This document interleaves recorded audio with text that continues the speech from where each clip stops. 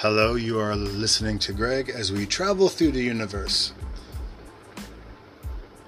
Today, my topic is minimalism and the excessive need to fill the void of what we don't have.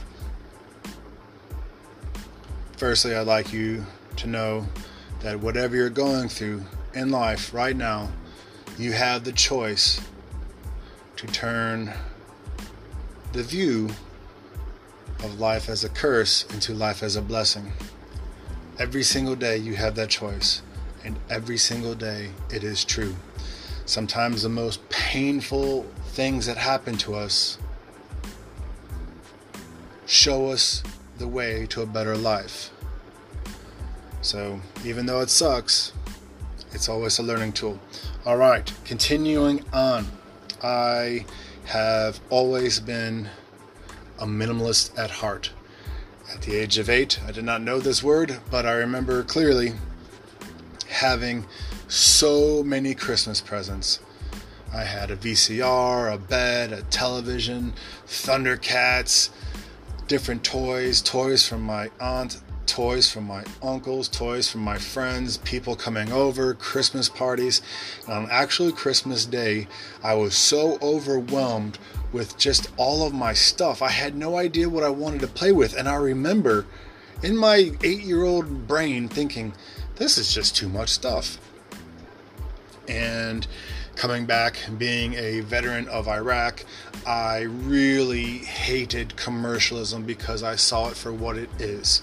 The turning point in my life that has well and truly cemented me into this was I was doing a patrol, and there was a school that had been a casualty of a bombing due to poor intelligence, due to I don't even know what. I was just driving through, and there was a street full of buses filled with children and parents and flies, and it just really was one of the most traumatic things that I've ever experienced.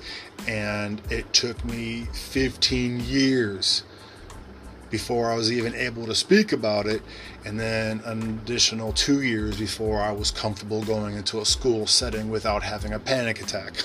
So that was also the same day that I received a whole bunch of cards from Easter with people sending me like actual cards with written by Hallmark or some card company wishing me a great Easter, signed their name. And I thought, how impersonal is this? Right? Like, why would you give someone a card? And I had a shoebox just filled with cards that had no substance, no nothing, and I'm driving around living out of my bag, and it was just really confronting. And then when I came back stateside and my whole perspective had been literally blown up, I just really did not like the commercialism. I saw it for what it was. I saw people putting themselves into debt to buy people presents that they're not even going to use to show a sign of love. And I just see how commercialism is just force-fed to our children's. If you watch commercial television, it is just that. It is literally just an ongoing commercial, right? Non-stop life insurance, non-stop food. You're always being, sold that you're going to die, you're going to be sick, and you got to eat something. Right? And then obviously when children's shows are on, it's all the newest toys and the games and everything like that to keep them pumped. And now that every single child has, a personal freaking algorithm of commercial data into their hands because we give them their phones, they're constantly needing to buy stuff.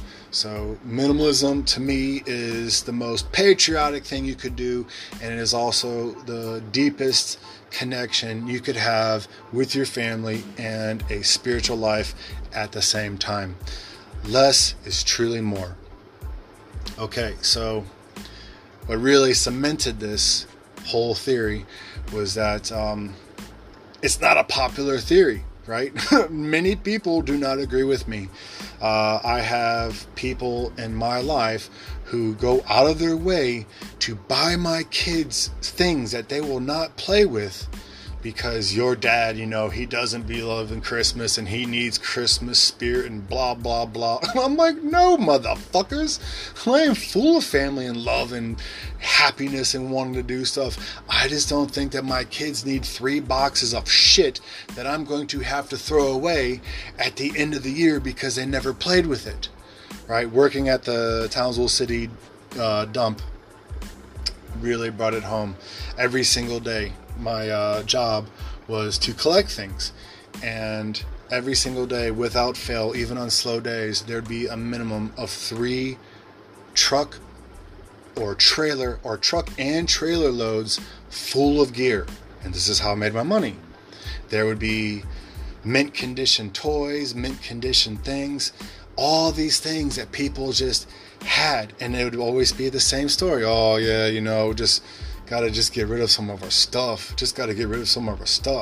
And the people that had done this, they were never driving the Mercedes-Benz, the Audis, the Lexus. No. It's always the lower class. And I don't like saying it's just a lower, economic class. We're all equal.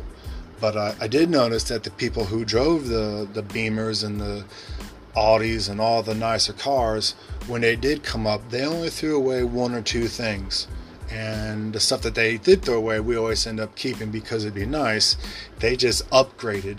But it seems to be the people of higher financial standings have less things, right? Because to me, it goes along with overeating. It goes along with drug addiction. We have this emptiness inside of us that we have to fill with material things.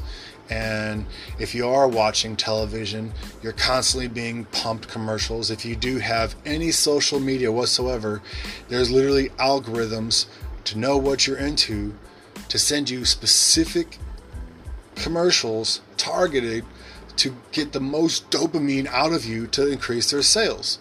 So if you give your child a phone, you have literally just made like a conglomerate so happy. You've just made a corporation a lifetime buyer, right? And I just refuse to be part of that system. Even though I do have social media, it is like a freaking bipolar freaking frenzy in my brain because I see these things, and sometimes it's so radical because like I'll be thinking something, I won't even say it, I'll just be thinking something, and then there will be an ad for it, which is starting to really freak me out, man. But you know what, man, it is what it is.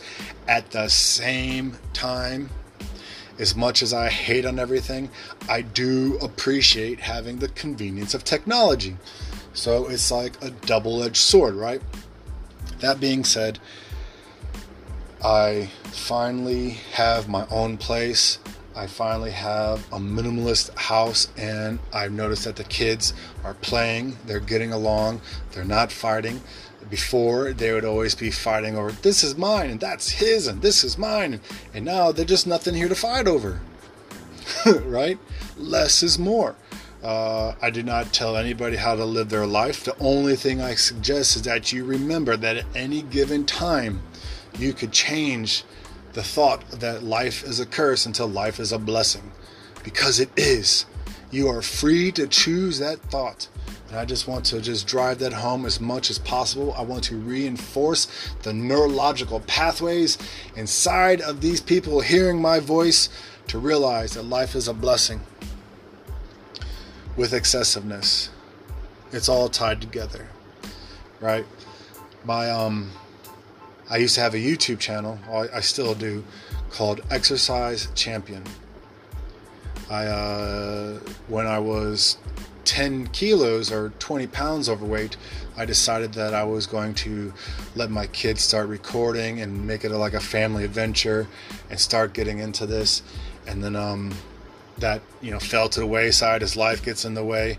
And the irony of it was that I was sitting on the couch with a bag of Doritos and cookies in my hand, clicking on my YouTube channel to watch someone cook some food. Exercise champion, is this you? With a mouthful of Doritos, I'm like, yep. Click, and watch someone deep fry a steak, because it's all excessiveness. Excessiveness is not the way to go.